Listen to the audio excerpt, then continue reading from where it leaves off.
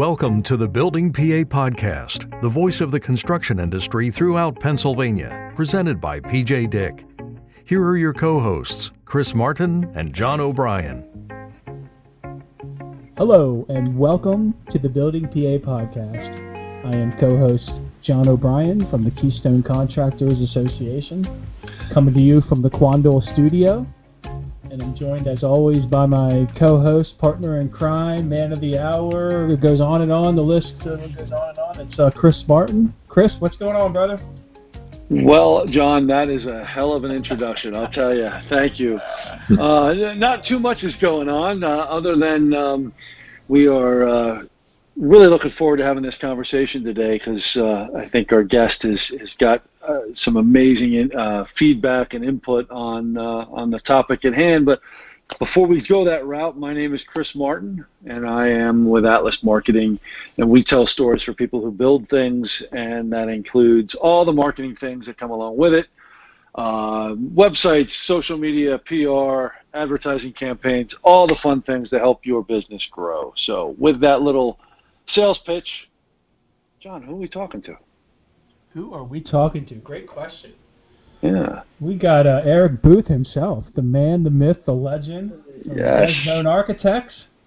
He's gracing us today with his presence, and we're going to talk some wellness, building, and design. So, Eric, welcome to the show. It's awesome to have you. Thanks, guys. Thanks for having me. Yay! Yay! Yay! Is it okay if I clap for myself? Sure. That's not pathetic at all, is it? How's life in Pittsburgh? Not so bad. It was actually pretty nice today, so can't complain. Okay, good to hear. And you guys are still located in Lawrenceville? Yeah, Doughboy Square. If you guys, we put an addition on the back. Oh, I didn't know that. Is that finished? That's finished? Yeah, it's been finished for I guess last year or so. Yeah. Okay. Yep. That was the last time I was out there, unfortunately, so I'll have to get back out again and see it. Yeah, it's pretty nice. Yeah, if I do see myself. Yeah. The last time I was there, and it might have been the only time I've been there, I was doing a lunch and learn with the Carpenters Union, and at the time I was with the Master Builders Association. And I forget, it might have been a lunch and learn on ICRA or something, some healthcare-related topic. This was probably 10 years ago or so. Oh, yeah, it's been a while. Yeah, and it was the session was underway, and we were talking. We were a couple minutes into the presentation, and in walks Luke Desmone, the principal owner of the firm, and he's like raises his hand, kind of gets our attention. I'm like, yes, Mr. Desmone, and he goes, would it bother you if I sat in? I don't really have plans today for lunch. And I'm like, well, it's your building. You can sit in any seat you want. But his leadership and just it's sprinkled through the whole organization, the whole firm. Just his demeanor, and he's so humble, and I just think it's a great staff of professionals you have there. So. Yeah, I think we were probably about, if it was 10 years ago, we were probably only about maybe 18 people at that point. Okay. So now we're about 40, and we have 3 offices. 3 offices? I didn't know that. Wow. Morgantown, and we have an office down in Salisbury, Maryland, on Eastern Shore. Oh, wow. That's awesome. Growth is in the air, right? Yeah. Well, congrats, and keep up the great work. You must be doing something right. Yeah. So, for the benefit of our audience, you want to just introduce yourself? Who is Eric Booth? Sure. So I'm a president of Desmone Architects, like we were talking about, architect by trade. So I've been in the industry about 21 years now. Moved up from Maryland about 12 years ago. Live in Deutschtown on the north side in Pittsburgh. Okay. Nice. Not a bad place to be. Definitely not. No. So we're talking wellness design today. So for our listeners who aren't quite as into the architectural design portion of the industry, can you define that a little bit? Yeah, it's basically the idea that our buildings and our spaces impact our health.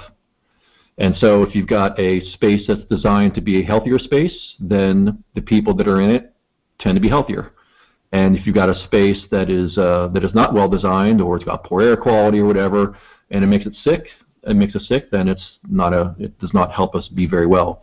And so it's got a lot of attention recently because of COVID, obviously. The idea that if you've got a pathogen like COVID that can spread through the air, what can buildings do, or how can spaces be designed or adjusted to either to stop the spread of that. So that's kind of one aspect of it in terms of the safety thing, but the wellness goes beyond that. It's the idea, like I said, that the spaces we design, that way we design them, can actually help us to be healthier than we would be otherwise. Okay. So it pretty much is what it sounds like. Yeah, exactly. It's pretty basic. This is not rocket science. We're just architects. Yeah. So is there a certification attached to it, or some sort of standards attached to it? Yeah, there is. There's the Well Building Institute has a standard called the Well Building Standard. And so if you guys are familiar with LEED, if LEED is how buildings impact the environment, it's a rating system on that, then WELL is a rating system that's based on how buildings impact people. And so it's not been around as long as LEED has. It's gaining some more traction, and we actually, at Des Moines, we're the first WELL Gold certified building in Western Pennsylvania to achieve that certification. So we had to start that process back in 2017. Okay. And that's for your own building? Yeah, that was for our addition. Oh, gotcha. What sort of feedback and questions do you get when clients and end users are considering wellness? Yeah, it's usually, why in the world would I do this? Why would I go through the trouble of doing it? And what benefit would it have? And so, the answers are essentially, if you care about your people, and if you want your people to be more productive or healthier or work better, then if you do these things, then the idea is that you'll be creating a better environment for them. And so, we talk about the architecture part of it, which is really important, obviously. But with WELL, it actually goes beyond that because it gets into policies, like actually not just the building itself, like not just the space and the walls, but actually how you use the building and how you clean the building, and then what happens with inside it. Okay. So, go ahead, Chris. You mentioned, cleaning and what's inside of it. Can you talk a little bit? I mean, again, everybody's on edge or still kind of cautious about COVID, so the cleaning aspect is kind of piqued my interest there. What does that include, without going down a rabbit hole? Yeah, it's like a regular daily thing. That's basically where we have a checklist of things and a very whole process of doing things properly. The idea is that you basically make it cleaner, and you hit high-touch surfaces, any places that can actually, be places where germs can kind of fester. You attack those, and you do it on a very regular basis. So, a lot of the recommendations that the CDC has come out with and so forth about better ways to kind of clean things, we were even doing that prior to all this. So when COVID hit, we were like, look, guys, we've been telling you there's a better way of doing this for a while, and so, here we are. Just so I'm clear, when you talk cleaning, you're talking about maintenance and operation of the building? Yeah, all those things. So the idea, some of these things are basic, right? Like you actually have to clean out your filters and so forth. But with WELL, it's a little bit more advanced. And so it's going to be a little bit more often, and it's also going to require us to record all that stuff. So like, for example, our HVAC system, our mechanical system, we have to actually go up there and record it, I think it's quarterly. We have to, do site investigation, make sure things are working properly, and actually record that. And also, just on a regular basis, we monitor our air quality in the space. And so if the air quality gets below a certain number, we actually are required to take action, remedial action, in order to basically figure out why it would be doing that, for example. Some stuff that would probably good practice otherwise, but, in most operations, people just don't do. Yeah. So okay. The certification then would be ongoing then? Yeah, we have to. So unlike like LEED, where you can kind of get a plaque and, and that's it, with WELL, you actually have to, they actually come out and physically measure things. So they came out and, with air quality monitors and for, checked our light levels, checked our water quality, and we go through a whole rigorous kind of check on those things for verification. And then it has to be done every 3 years. So we actually have to maintain all of our records in order to kind of keep our certification. So, in 2.5 years, we haven't done all those things, we won't be able to get our certification again. So it requires kind of like a built-in accountability. How about that, Chris? That actually no. That's I mean, this might sound obvious, Captain Obvious here today, saying, well, this just makes sense in terms of, the world that we live in, yep. Keeping things clean and those type of things. But what, like, I hire you to design a building for me, and we go down the well route. We do all those things. Does Desmond Architects, do you provide that maintenance component, or is it like it's on me? I'm just curious how that would work. Yeah, so it's on you to actually do it, but what we would do is that we would help you generate like the actual O&M manuals, and then look at the best practices in order to do. Like, we won't actually come out and physically do it for you. You're still required to do that, or required to like appoint someone in the company that would actually take care of those things and check on them. Okay. All right. Okay. Yeah. Because I was thinking that would be like an additional revenue stream for you guys, but it could possibly be it. Yeah, we've not looked at it because we were, like I said, we were sort of brand new to the whole thing. We were learning as we went. So it is something that we can certainly consider. We're at the point now where we're doing it for other people. We're looking at doing it for other people, but we've not gotten to the point where we're actually kind of physically going out and making checking on them quarterly. Gotcha. Yeah, that makes sense. Yeah. And are there certain sectors of the industry, education, healthcare, whatever, that's picking up traction in wellness? Because I could kind of see educational facilities, especially like private colleges, kind of being. Yeah. Yep, absolutely. I mean, the WELL standard was kind of born out of offices, and they got a pilot program right now for multifamily, and I'm not sure about education, but clearly. Basically any public building at all, or any building really, could really benefit from it. I mean, a lot of the things, like for example, the use of UV lights or so forth, or UV lights within a mechanical system. And a lot of those things have been sort of looked at in healthcare, have been done in healthcare for a while now. This kind of takes it and sort of, introduces it to other buildings, not just the ones that we know have to be, quote unquote, super clean. Yeah.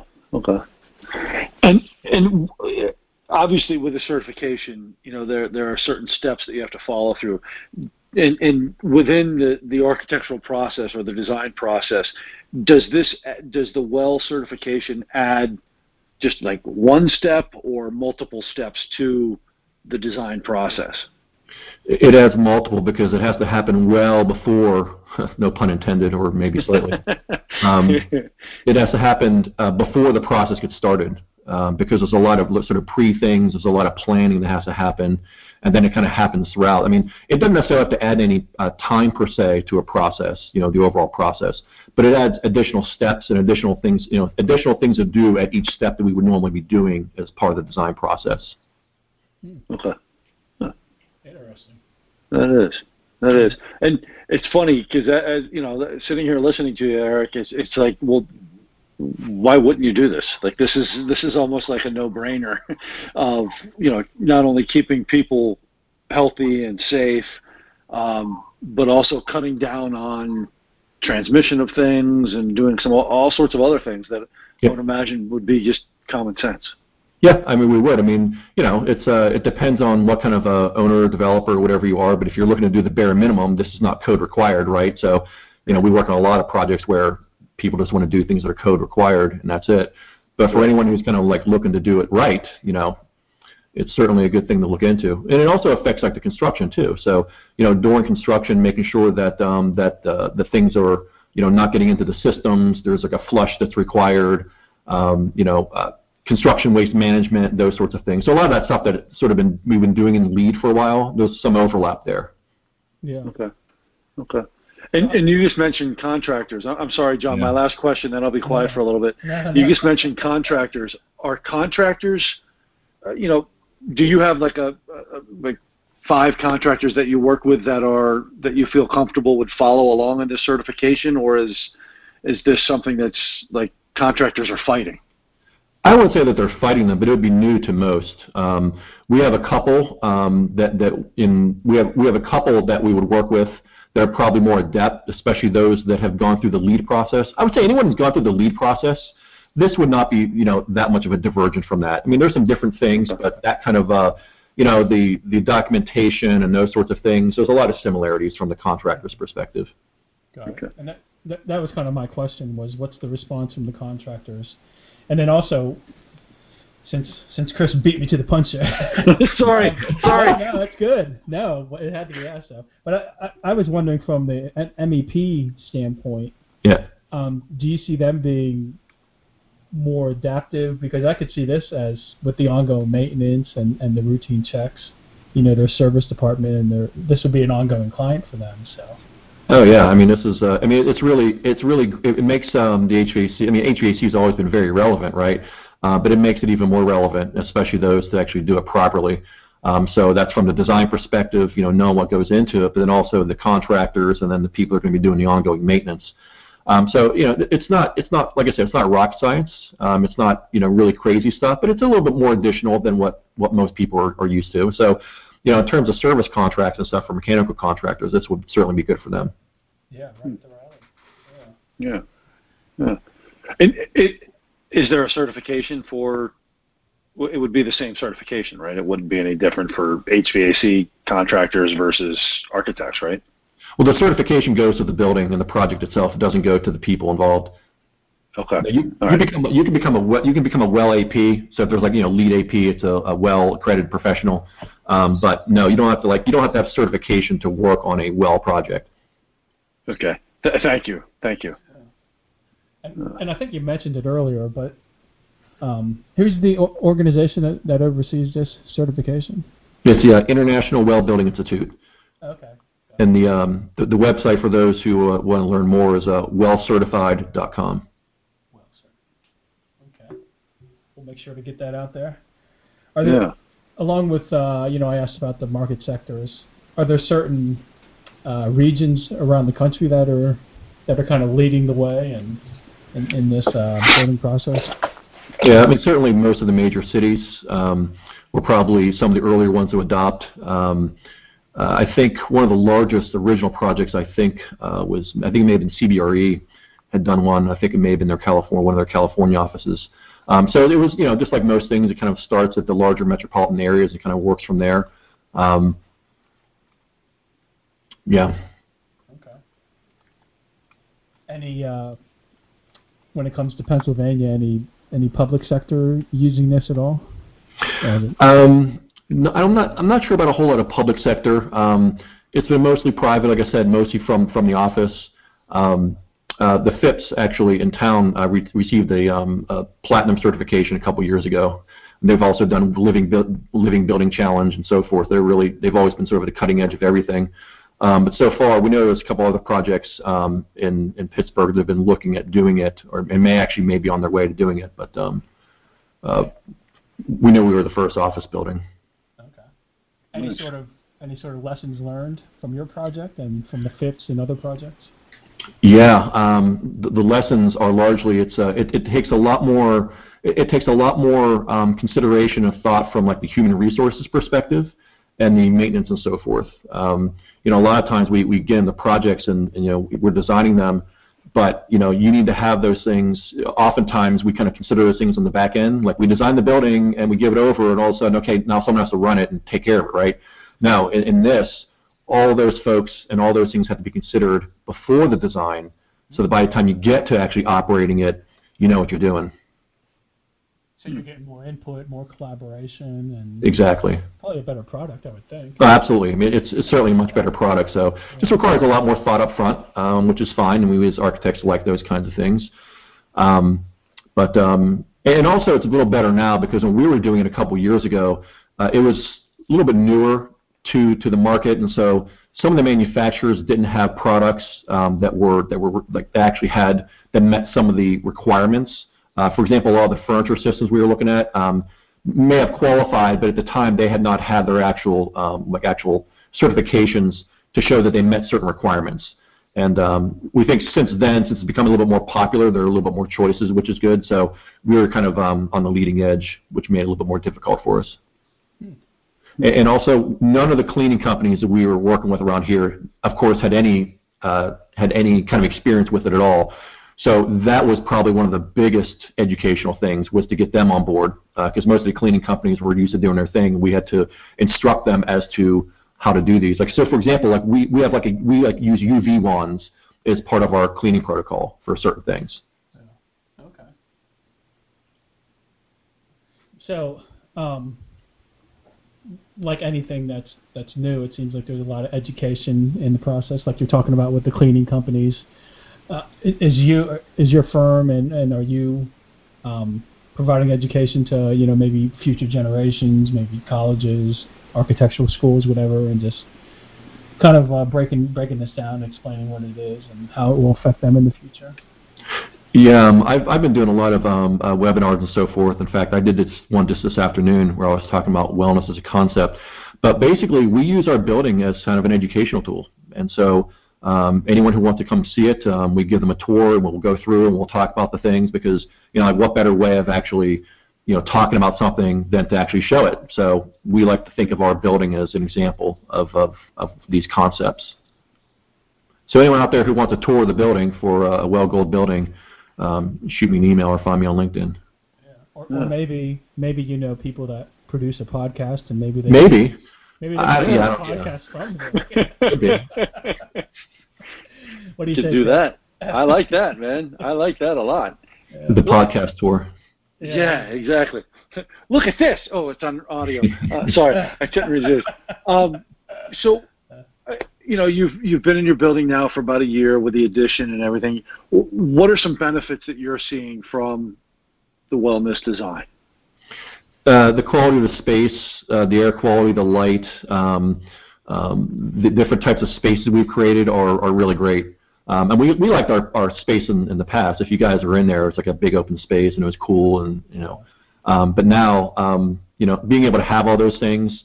When you walk into the space, it's lighter, it's brighter, and it definitely just feels better because all the things were thought of in a little bit better fashion. Okay. Yeah. Mm-hmm. Where do you see this going in the future? To me, I think I think eventually it'll, kind of like how, when LEED came out a while ago, the building codes and energy codes really weren't sort of there yet. And so over time, LEED and those concepts of, increased energy efficiency and so forth sort of work their way into the building code. I think the same thing's going to happen here. I think a lot of these concepts, when we realize how important they are to basically human beings and health, are going to find their way working into more codes and becoming more the norm as opposed to the fringe. And ultimately, I think that would be a good thing for us all. Absolutely. Yeah. Wow. Very informative. Good stuff. Yeah, this has been great. We've been speaking with Eric Booth of Desmone Architects today, and he's been sharing with us wellness design. And Eric, thank you for joining us today. This has been really, really great information and very informative and helpful. And hopefully, we'll definitely share the links that you talked about, and we'll, like John said, maybe we'll get out there and get a tour. Please do. Yeah, that would be great. Thanks for the education, Eric. Yeah. Thank you guys. Yeah. All right. Thank you. Yep. Thank you for joining the Building PA podcast presented by PJ Dick. To stay up to date, follow us on LinkedIn and Facebook, and visit buildingpapodcast.com to subscribe to upcoming shows. Thanks for listening.